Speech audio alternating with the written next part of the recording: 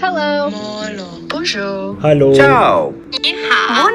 안녕. สวัสดีค่ะ Namaste. 你好. Balam Usiza. Assalamu alaikum. Здравейте. Jaxma. Tamjuz Charjo. Привет. Konnichiwa. Hola. Hello, everybody. I'm Patrice. And I'm Rachel. And we're on Language Nerds Do Earth, episode 64 today. Welcome. What are we going to talk about today, Rachel? Today we are doing a travel episode about the 7 natural wonders of the world. So I'm pretty excited because some of them I was more familiar with than others, and that's probably the case for most people. Yeah. So there are a lot of lists out there about World Heritage Sites and wonders of the world, and like the new wonders of the world and the ancient wonders of the world. And we were like, okay, let's focus on wonders of the world. And then it turned out there were thousands of them. So we did find a list. I think it's the list of the 7 wonders of the natural wonders of the world, right? 7 natural wonders of the world. So these are the official ones to put on your bucket list if you're a nature lover. Very exciting. Would you classify yourself as a nature lover? Yes, although, well, there are a couple of these that at least one that I wouldn't do. But I think the rest I would like to do. Oh, Might be obvious which one I don't want to do, but... I don't know. I think maybe, yeah. Well, I guess we'll find out. But before we find out where Rachel doesn't want to go because she hates nature, let's talk about language news. Yes, let's do it. So Patrice found a really interesting article, and why don't you tell us what it's about? Well, Rachel, have you ever wanted to learn Akkadian? It's not super high on my list, to be honest. All right, well, to each his own. So somebody really wants to learn Akkadian. Actually, no. So there's this old tablet in Akkadian, and it is the oldest Semitic language. So Semitic languages include Aramaic, Hebrew, Syriac, basically South Arabian alphabets. Okay. So it's really, really old. People spoke Akkadian in the ancient Mesopotamian empires between 4,500 and 2,400 years ago. So there's a clay tablet on which Akkadian has been preserved. Now, obviously, the tablet's been through some stuff over the last 4,000 years, 5,000 years at least. And it's had a lot of damage. But happily, thanks to modern technology, experts at Ariel University in the Israeli Heritage Department are training artificial intelligence to read Akkadian script so that they can find out what was on the tablets. I don't know if they use artificial intelligence for the Code of Hammurabi, but I think the Code of Hammurabi is a good comparison because it was just these rules that somebody wanted to put into a tablet so they would become more concrete. It was standards for commercial interactions and fines for punishments. So it's just like a snapshot of history. And I think they don't really know what's on these tablets, but it would be really interesting, to find out what you write down today that you find so important that you feel like you need to write down. Right. And then somebody finds it 5,000 years later and is like, wow, this ancient script. I'm going to teach a machine to read it so that I can find out what this person was trying to tell me. And then it turns out it's you get 4 chickens for 1 box of leather. Something like like a receipt or something. Yeah, or... Yeah, it's probably a terrible example, but you know what I'm trying to say. I do. So I thought it was really interesting what it said, that it's one of the quirks of cuneiform is that it is polyvalent. So each sign has more than one possible meaning. Yeah. Which I guess that's why they really need to use artificial intelligence, because they haven't been able to crack it until now. Right. It's so contextual. I've seen a really good explanation for what an archaeologist actually goes through. You know how in movies like Indiana Jones, you have an archaeologist like reading like very specific things that the wall says. Yeah. And on the meme, he's what an archaeologist actually goes through.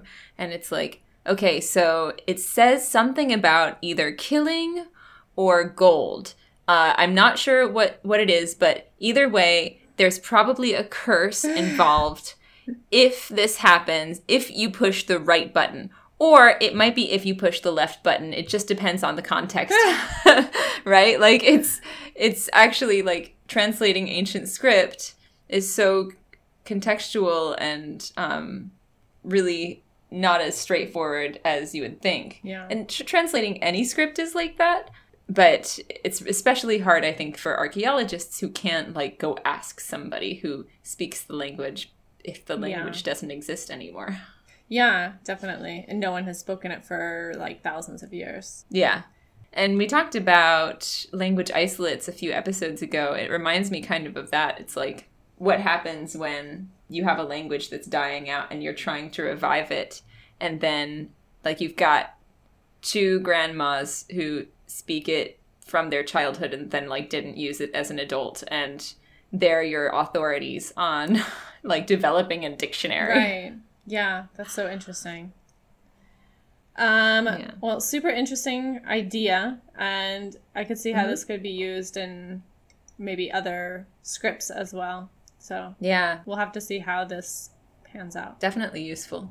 So let's talk about the 7 natural wonders of the world. So first of all, well, we're going to cover each of them briefly, maybe some tips on when to visit or how to visit, maybe some history. Yeah. It sort of depends on the place, but do you want to start us off? Yeah, I'm going to start us off with the Northern Lights. So everybody's heard of the Northern Lights. It's a really interesting phenomenon, right? And speaking of history, it actually has a lot of history when it comes to legends. So when it came to the Norse legends, they brought in the Norse mythology, right? So Norse legends suggest that the ribbons of green light served as an archway to Valhalla, which is the heaven in Norse mythology. In China, there are some places where the latitude gets high enough to see the Northern Lights, and they actually associated dragons with the light shows. The legend is that the lights are a battle between good and evil dragons. Oh, wow. People can see them in the UK, and so in Britain, in the British Isles, they were not associated with positivity. They actually blazed red just a few weeks before the French Revolution. So that's really interesting. I didn't know that you would be able to see it, but I guess from like northern British Isles, that makes sense. Yeah, I wasn't super aware of that either, but yeah. Yeah. And then in Japanese culture, the legends include fertility. So a child conceived during a Northern Lights display would be blessed with good looks, intellect, and a good fortune. So it's really interesting. The Northern Lights are actually oval shaped. They go around the northern hemisphere in the form of an oval, and they change over time. So they occur in an oval-shaped band around both poles, and you can see them from space in the shape of an oval. Wow. And they're actually, like, going into the science a little bit, they're solar winds. They're just solar winds in the shape of an oval, and they're only visible at nighttime, but they also occur during the day. So, but they're really high above the atmosphere. They're about 90 to 130 kilometers. That's probably something like 50 to 70 miles above ground level. Oh, wow. And so they've always been admired, right?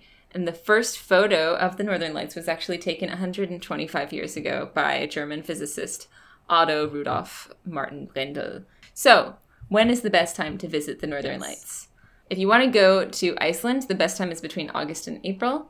And in Norway, you should probably go between late September and late March. But you're not going to see them every night, so it's a good idea to stay at least a few days. I've heard people have spent like a few months in like northern Norway or Sweden trying to see the Northern Lights in the winter. Crazy. I might be wrong, but it sounds very cold. Yeah. Where else can you see them? So you mentioned Norway, Sweden, Iceland, China. I mean, I imagine Russia, right? I would guess. Canada, I would guess. Yes. So Sweden, Finland, Norway, Russia, Canada, Alaska, and southern Greenland. Interesting, southern Greenland. So maybe if you go too far up, then you're not going to be able to see them. Yeah.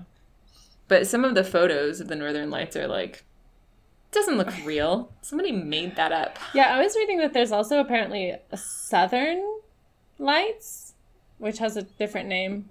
Yeah. Borealis is the northern one. It's on both poles, so what are the Southern Lights? The name of it, but yeah. Aurora Australis. Yeah. But I wonder where you can see those. I read, well, where was it? Tasmania, maybe? Or Tanzania? So South Georgia Island, Stewart Island, the Falkland Islands. Oh, Argentina, Antarctica. Okay. Well, I really want to see this one. That sounds amazing. And I would love to go that far north, I guess in the colder months when they happen. Sounds very interesting. I don't know if it's worth it for me to be that cold. I think I would have to go in a bubble. I like those just like a small portable sauna. But yeah, it sounds amazing. Something to experience. You like those little what? Those little like glass dome type things that they rent. I'm sure they're so expensive, but they look really amazing. Just like out in the middle of nothing. Exactly. That'd be incredible. Yeah. All right. So the next one that we're going to talk about is the Grand Canyon. That's from our home country. So, and I think that one's maybe one of the best known of them as well. It's not actually the biggest canyon in the world, but it is one of the biggest. It's 1.8 kilometers deep, or about a mile deep. And I have it in both units. 446 kilometers long, or 215 miles long. The average distance across it is only about 10 miles. But because you can't really get across it that easily, it takes 5 hours to drive from one side to the other. And there are quite a few different ways that you can visit there. You can do driving. They have helicopters, I think. They're still happening. You can do a hike. So if you hike across the canyon, it's sort of rim to rim. So that means you go down and then you go across and then you go up. And it's about 21 miles with a vertical descent and then a vertical climb of a mile. So that seems like a lot. Also, I know they do mule trips. That's possible. That's fun. I think I would be interested in doing the hike, but it definitely takes some preparation, and it's an overnight thing most of the time. So it's also really important for a lot of tribes. It's been inhabited since the last ice age. Wow. Yeah, and I had no idea. They've found so many artifacts and tools and artwork or little figurines all throughout the layers of stone. But the people, the ancestral Pueblo people used to live there, and now the Havasupai people live there. And I think they also operate a lot of the management of the park and things like that. And about 5 million people visit there every year, which is crazy to think about. Yeah, that's incredible. I've actually never been there, but I would like to go. Yeah. My mom just camped it earlier this year. Good job, Mom. Wow. She went down and camped and back up the next day. I think that's what she told me she did. I know I went as a kid, and she's probably going to tell me I'm getting these details wrong, but at the time we saw California condors. Do you know that bird? Yeah. It was endangered at the time. There were 27 California condors, and we saw almost 20 of them. Wow. They're these enormous birds. We were rafting. Is rafting something you can do in the canyon? Okay, yeah. So those are the details I remember that might be wrong about going to the Grand Canyon. But yeah, it's incredible. And what I remember as a kid is not that overwhelming, but as an adult, like I look at the photos and I'm like, this place looks amazing. Yeah. Yeah, really gorgeous. Maybe I haven't been to the Grand Canyon as an adult, but I did go to the Grand Canyon of China. So if anybody ever wants to come to the China Grand Canyon, there is no rafting and there are no helicopters and there's a hike that it takes about 45 minutes. So okay, so it's so grand. Quite the same, but one thing that I didn't mention that I thought was so interesting, I'll just say really fast, is that it contains some of the oldest exposed rock on Earth. Wow. And some of the cross-sections of the Earth's crust go back nearly 2 billion years. So that's, like, unfathomable to me, but yeah, like, just crazy. That's incredible. Okay, well, Grand Canyon, definitely on my adult bucket list to check out again. I think I'm more prone to go to the Grand Canyon temperature-wise than I would be to see the northern lights. Yeah, fair enough. But this next one, let me just say, I've never heard of it, and oh my god, it is the weirdest thing I've ever heard of. I don't know how I missed it in my education. But you said you've heard of it, Parikutin.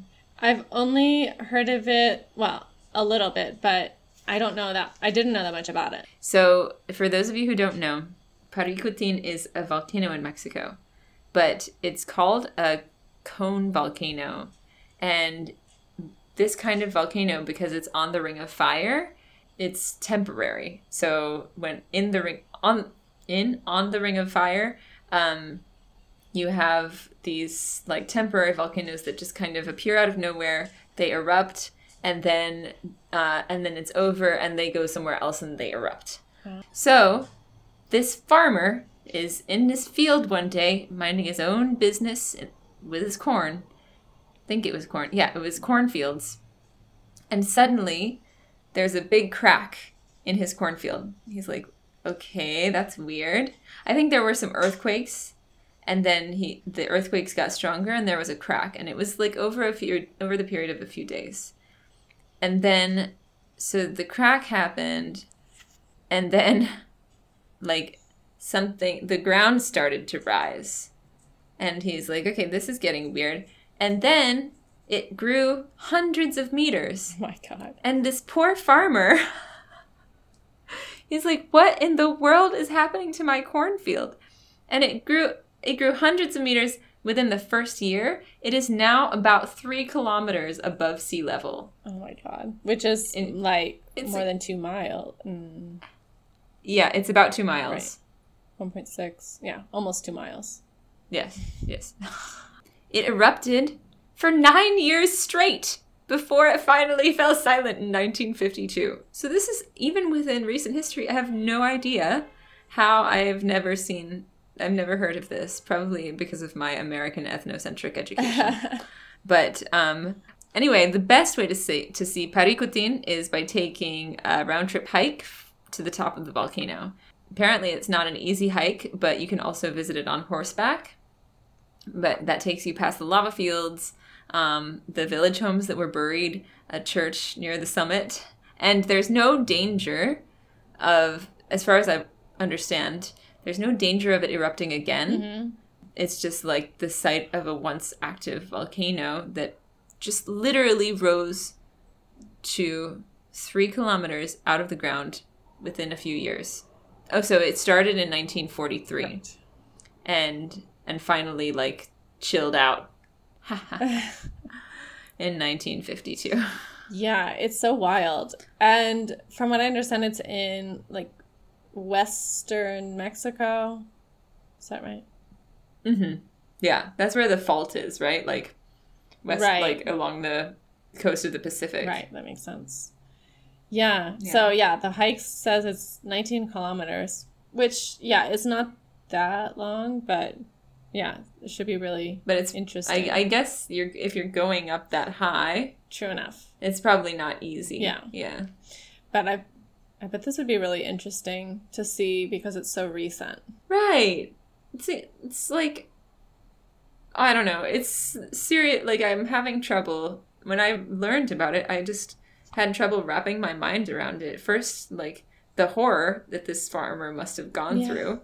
And by the way, I wonder if anybody followed up on that farmer. Yeah, like what happened to him. Yeah. All right. Well, super interesting. So we've got 2 so far that are in, well, I guess 2 that are in North America, and then Aurora Borealis, which is in like the very northern hemisphere. Our next one is Victoria Falls. So we are traveling to Africa. This, I mean, the pictures of it look amazing. It lies between Zimbabwe and Zambia. So the river, the Zambezi River, is the border between the 2 countries. So you can access it from either country, it sounds like. And it's really, I don't know if you've seen pictures of it, but it just sort of looks like a hole in the earth with water pouring into it. I know, I'm looking at photos right now, and it just looks like the end of the earth, you know? Yeah, exactly. And so, interestingly, it's not the tallest or the widest waterfall. The tallest would be Angel Falls, right? And the widest, I'm guessing, is Niagara. It's very hard to believe, but okay. It looks like it should be, both of them. But, interestingly, if you talk about, like, the amount of water falling at one moment, it has, like, the largest single sheet of flowing water.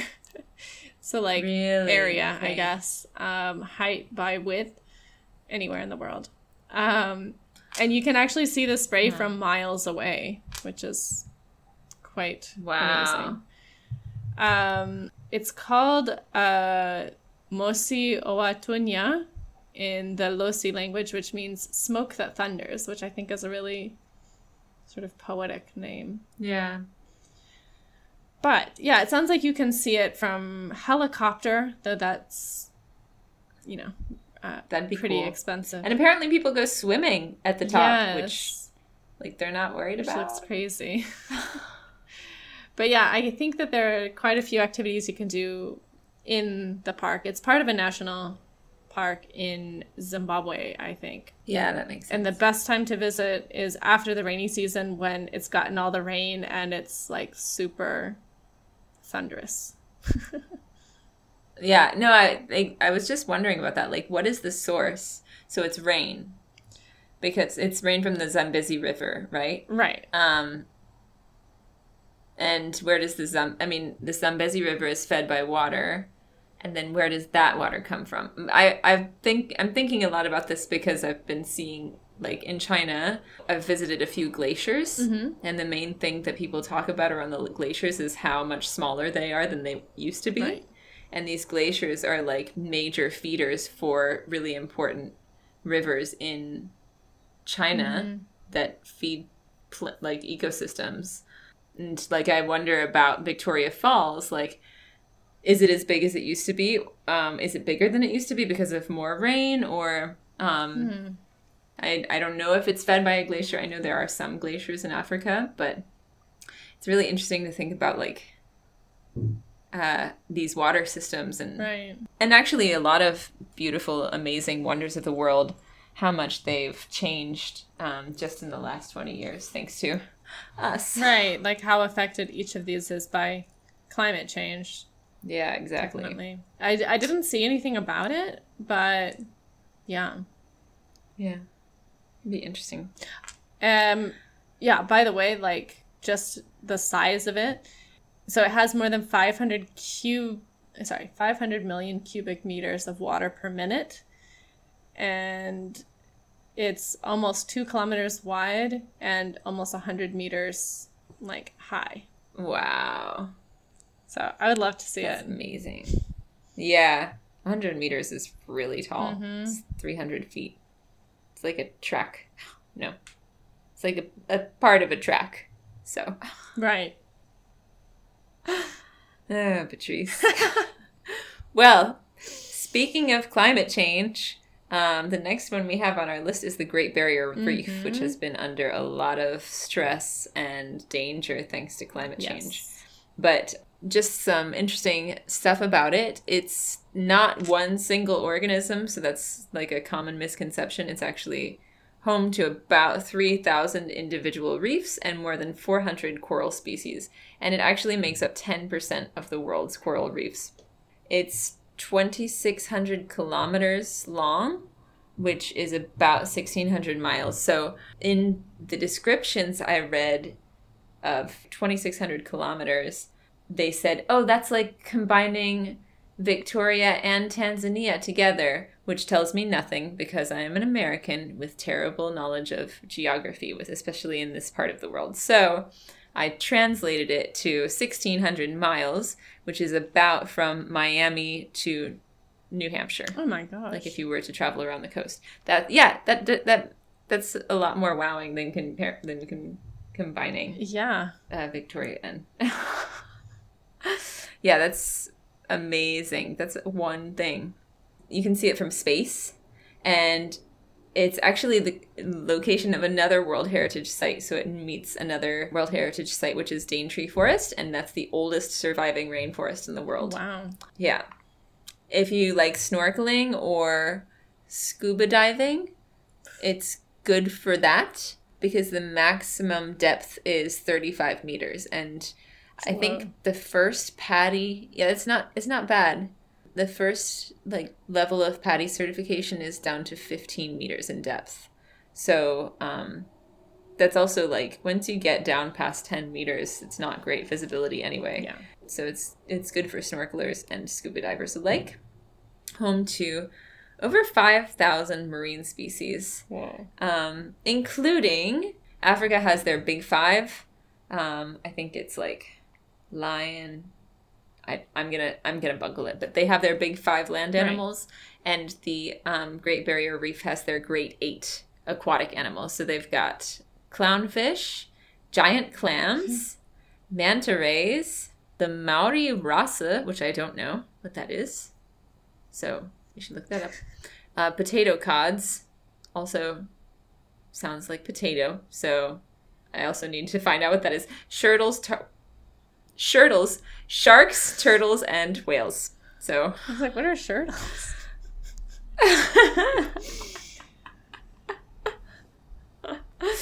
So those are the most important species?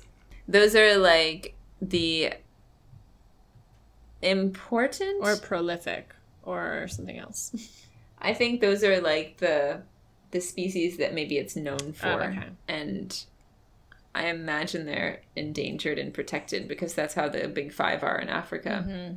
So they also have 6 species of sea turtles, and there's this prehistoric animal called a nautilus. Mm-hmm. Have you heard of it? No. Well, sort of sounds familiar, but explain. It's a mollusk, but it has tentacles like a squid, and I think it's really big. Okay. Where it gets really big. Anyway, it sounds really cool to visit, and maybe it's one of those places that you need to go visit if you want to. You mean visit now? If you want to before it disappears. Right. Yeah. Are there, I was going to ask, are there any sort of restrictions that have been put in place, or what would those be? I think there must be. I know Australia is really careful with their ecosystems, and I was wondering about if they have laws about sunscreen, or how many people can visit per at a time. I don't know what they would be. Yeah. No, I don't. It looks like you can swim there, and they just have rules. So dispose of rubbish. Be careful if you're anchoring your boat. Mm-hmm. Fish responsibly. Don't feed the fish. Take care when diving and snorkeling. There have to be laws about sunscreen, though, right? I would guess. I mean, I really hope so. There are in Hawaii. Anyway. Yeah. Tip, in case you didn't know, be careful about the sunscreen you wear when you are snorkeling, because it can harm the aquatic life. Yeah, there are like specific sunscreens that don't have the particular chemical, or they're usually called like reef safe. Like if you're going to be in the ocean, then you should use that. Yeah, definitely. So if you're going to go, summer months is the best time, but be careful because they're on a different hemisphere from most of us. So I thought you were going to summer is not in June and July. I thought you were going to say like in the summer, that's when the great whites come out. So be careful. Oh. What if you were to plan an entire trip without figuring out if it's the right time? And you're like, it's summer, I gotta go to Australia. And then you got there and it was winter. I mean, that would be extremely frustrating. I would not imagine that that's very possible. I mean, you'd have to do like the bare minimum amount of research. That's true. I don't know. I just feel like people need to be warned. Yeah. So, I mean, it's still Australia, and of course it would probably be great in any case, but just a little tip for those who don't know, because, okay, my 4th graders didn't know that they're on a different season. So, anyway, we move on. Sounds very cool. Yes, definitely. So the next one I'm going to talk about is Mount Everest. Also, I'm sure one of the most famous ones. I think everyone knows what Mount Everest is, but just as a brief overview, it's always hard for me to define, but technically it's the tallest mountain on land. Yes. Well, technically in Hawaii, there is a taller mountain, but part of it is in the water. Okay. That's the difference. But it's in the Himalayas, between Nepal and Tibet, and it's part of China. Mm-hmm. Actually, the border is across the top. Right. So you can access it from both sides. So it's 8,849 meters, which is like over 29,000 feet for our imperial friends. And it's considered the tallest point on Earth. Yeah. However, it's also not considered the most difficult mountain to climb, but it's, obviously still very difficult. Mostly what I want to talk about, I guess, is the sort of visiting, like how people climb it. The first person credited with climbing Mount Everest is Sir Edmund Hillary. One thing that I found really interesting was about Sherpas, which normally you hear the word Sherpa and you're like, oh, it's a person who climbs a mountain. But it's actually the indigenous group that lives in the region. It's a caste, yeah. Okay. Like there's like Brahmin and Sherpas, and there are a bunch of castes, but it's a caste of people. Oh, okay. Yeah, sorry, continue. Well, they do other things as well, but I think that word has become synonymous with like mountain guide, which is not, in fact, the only meaning of the word. Yeah. But they are also super important. Having a guide is necessary, an experienced guide, preferably. Yeah. It's not as deadly as the second tallest mountain, which is K2, or the second tallest mountain. Right. I think in the world also, but which that one is like 1 in 5 people who get to the summit die. Mm-hmm. Yeah, it's scary. Which Everest is a lot less than that. But they did have an accident back in 2019 where 11 people died in one month. Was that the month of the blizzard? It was in May, September 2019. which is not typically the time that I think is for climbing. But yeah, 11 people died. I think it was an avalanche. Or no, it was actually, sorry, I'm remembering now. It said like 9 of them had inexperienced guides and were inexperienced climbers.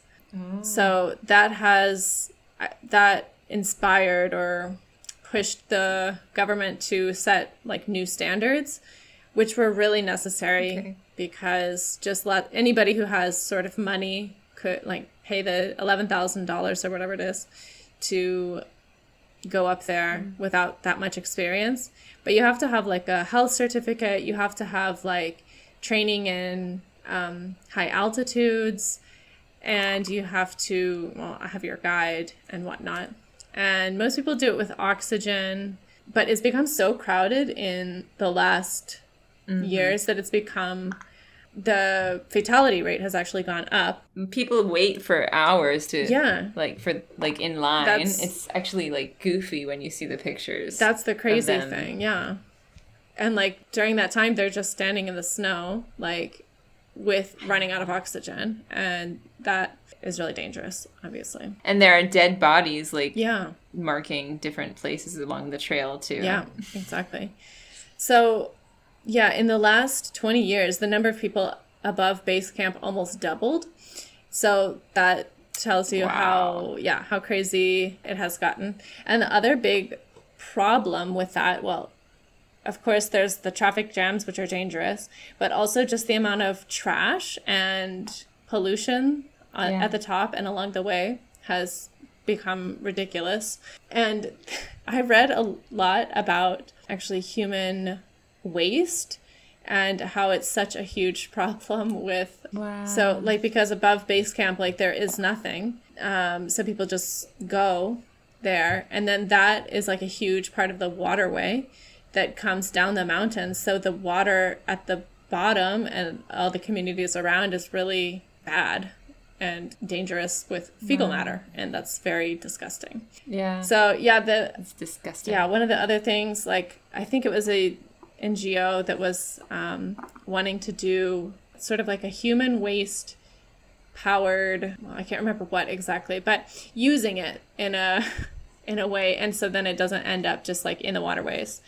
And the Nepali government, I think, also started a program that you have to pay a $4,000 deposit or something before you can climb. Wow. And then if you come back with the average amount of trash, which I think is 8 kilos or 18 pounds, if you come back with that amount of trash, then you get your deposit back. So that's to help encourage people to not leave their trash there. That's really smart. Yeah. Actually, I have a friend, when we went to Nepal, the guy who took us on our hike, it was a 5-day hike in the foothills of the Himalayas, not near Everest, it was near Annapurna.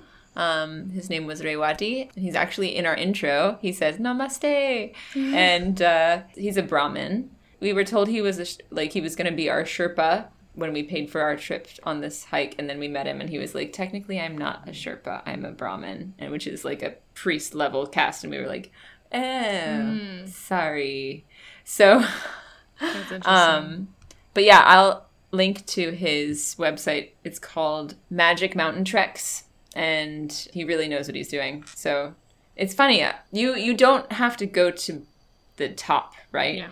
I think it's actually a 10-day hike to Everest Base Camp and back, and then you spend a night at Everest Base Camp. But a lot of actually going above base camp is extremely expensive. Yeah. I think people paid $30,000, right, for one trip. Something it's not. I mean, I've read 10,000 or 11,000, but probably you have to spend more on equipment and stuff. I don't know the details. Right.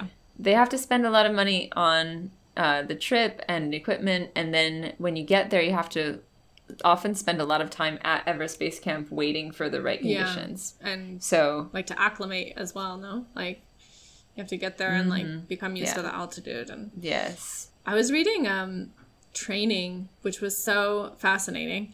It said you should start training specifically for Everest 9 to 12 months in advance, and have the time to commit to training 5 to 6 days per week. Be comfortable hiking 1,500 vertical feet per hour with a 20-pound pack.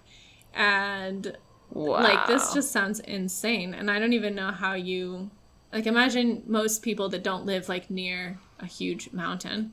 You would have to move for somewhere for 9 to 12 months. And I have to say it's not Appalachia, right? No. The rolling hills of Appalachia.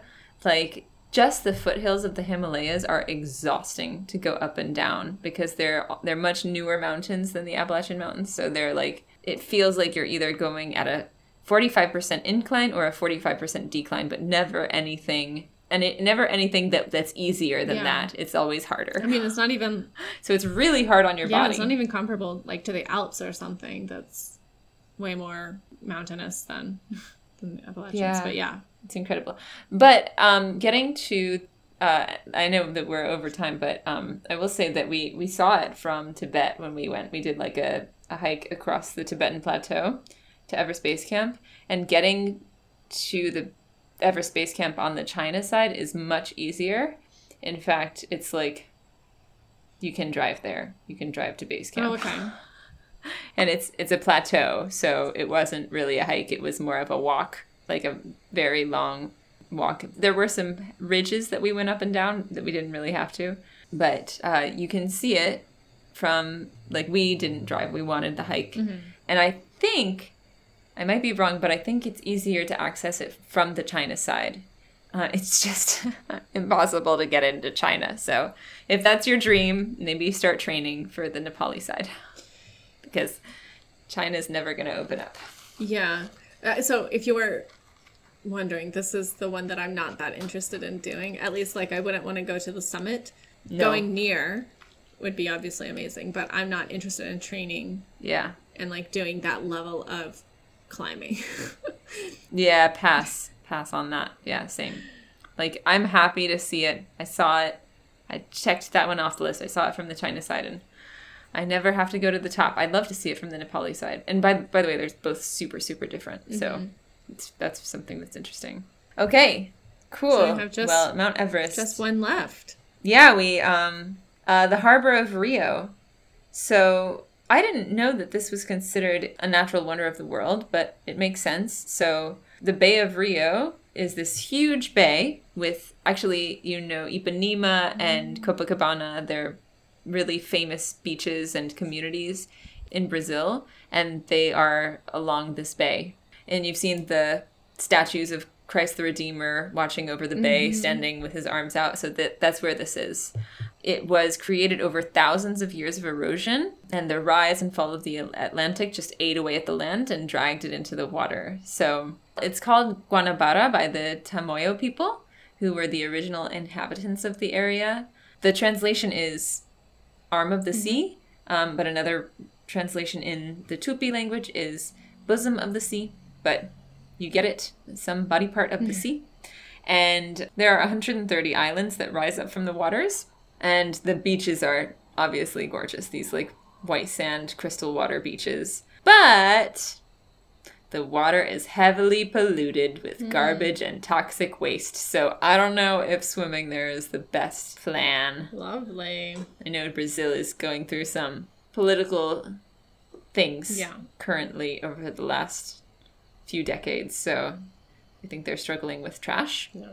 But when Charles Darwin went to Rio de Janeiro, he fell in love with its beauty, the bay, and he actually conducted experiments on the soil there and was one of the brains behind the erosion theory of the bay's creation. So that's kind of where we get the idea of tectonic plates are the reason for the sheer cliffs. There's something called Sugarloaf Mountain, which is this big rock just sticking out of the bay.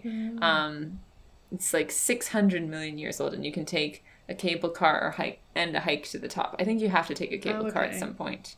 But yeah, it sounds really gorgeous.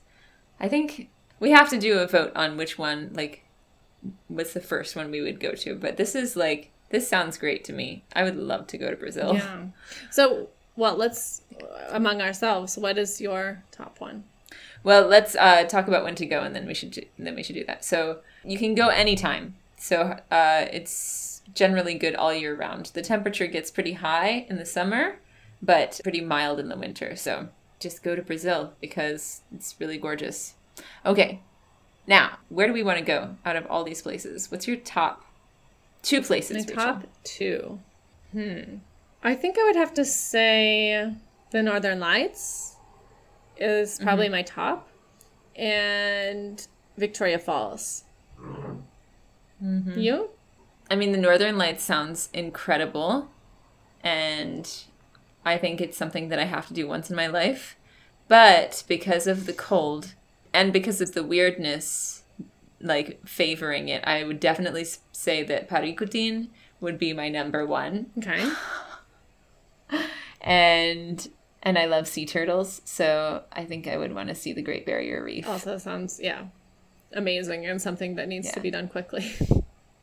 unfortunately. Yeah.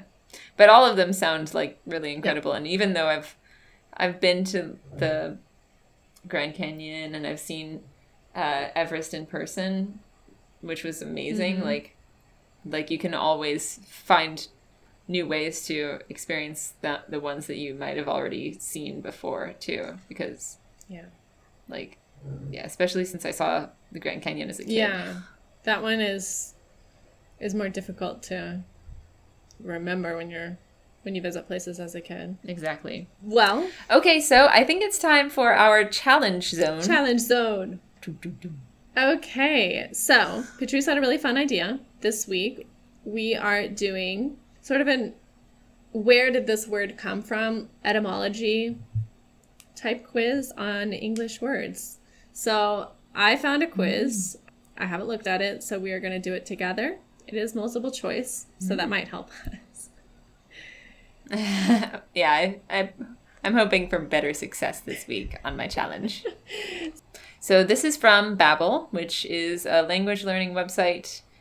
It's okay. It's okay. I'm excited about the quiz, though. Yeah, the quiz seems interesting. Okay, so I'll read the first question. Yeah. Where does the word tragedy originally come from? Is it Irish, Greek, Italian, or German?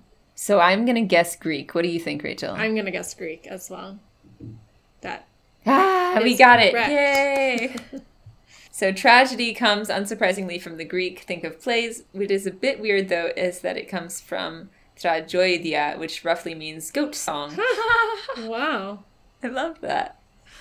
That's super cool. Okay, I'll read the next one. Where does the word whiskey, as in the alcohol, come from? German, Gaelic, Greek, or Russian? Based solely on what I know about whiskey, I would guess Gaelic. I was going to say the same. All right, let's do it. Yes. Yep, we got it.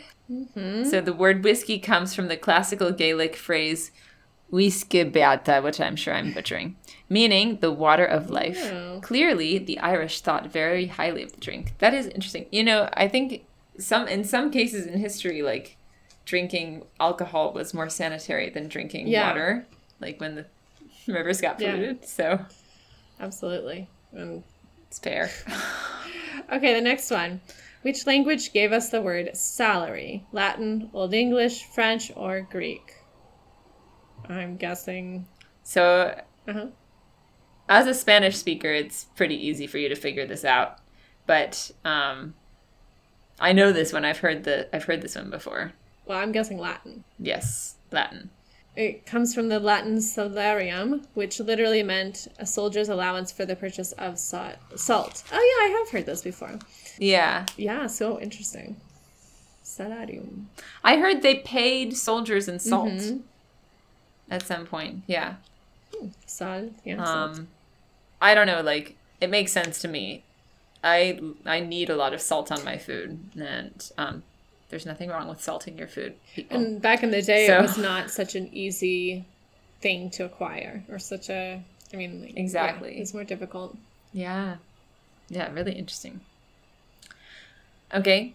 Which language gives us the name of those cute little symbols we put in texts known as emoji? I think this one, maybe it's not that hard.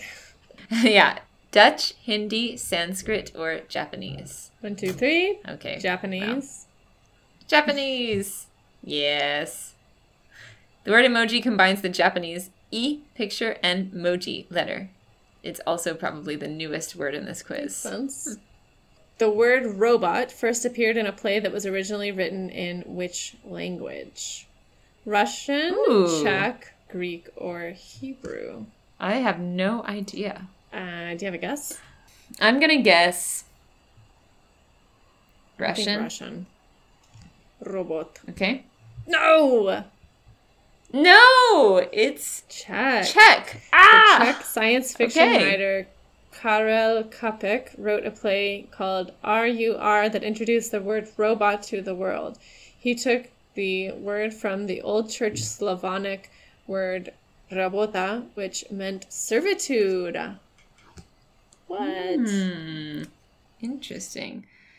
Yeah, in Chinese, the word for robot is 机器人, which means machine person. I wonder what it is in Icelandic. Like they don't use words from other languages. Oh, yeah. Yeah, good question. Icelandic listeners, let us know. The last one, what language does the word shampoo come from? So Hindi, French, Polynesian, or Latin? These are getting more interesting as we go on. I'm thinking maybe French. Shampoo. I'm thinking Hindi. Okay. Let's see. Woo! You were right. This word comes from the Hindi shampoo, which originally meant to massage. It first appears in English in 1762, but it took a century to refer to washing hair. Interesting. Huh. I like that. Let's finish it. I think this is a really fun quiz. Where does avocado, the preferred toast spread of millennials everywhere, originally come from? Spanish, Portuguese, Nahuatl, or Italian? I'm guessing Nahuatl. Oh, yeah, probably. I'll put Spanish just for variety. I'm wrong. You're right.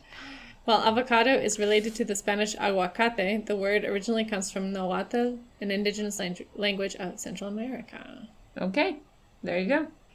In chess, the phrase checkmate can be traced back to the French échec mat. This was a Frenchification of the earlier phrase shahmat, which comes from which language? German, Arabic, Japanese, or Greek? It's not. I don't think it's German. I want to say Arabic. I'm pretty sure it's Arabic because it's an Arabic game. I'm pretty sure.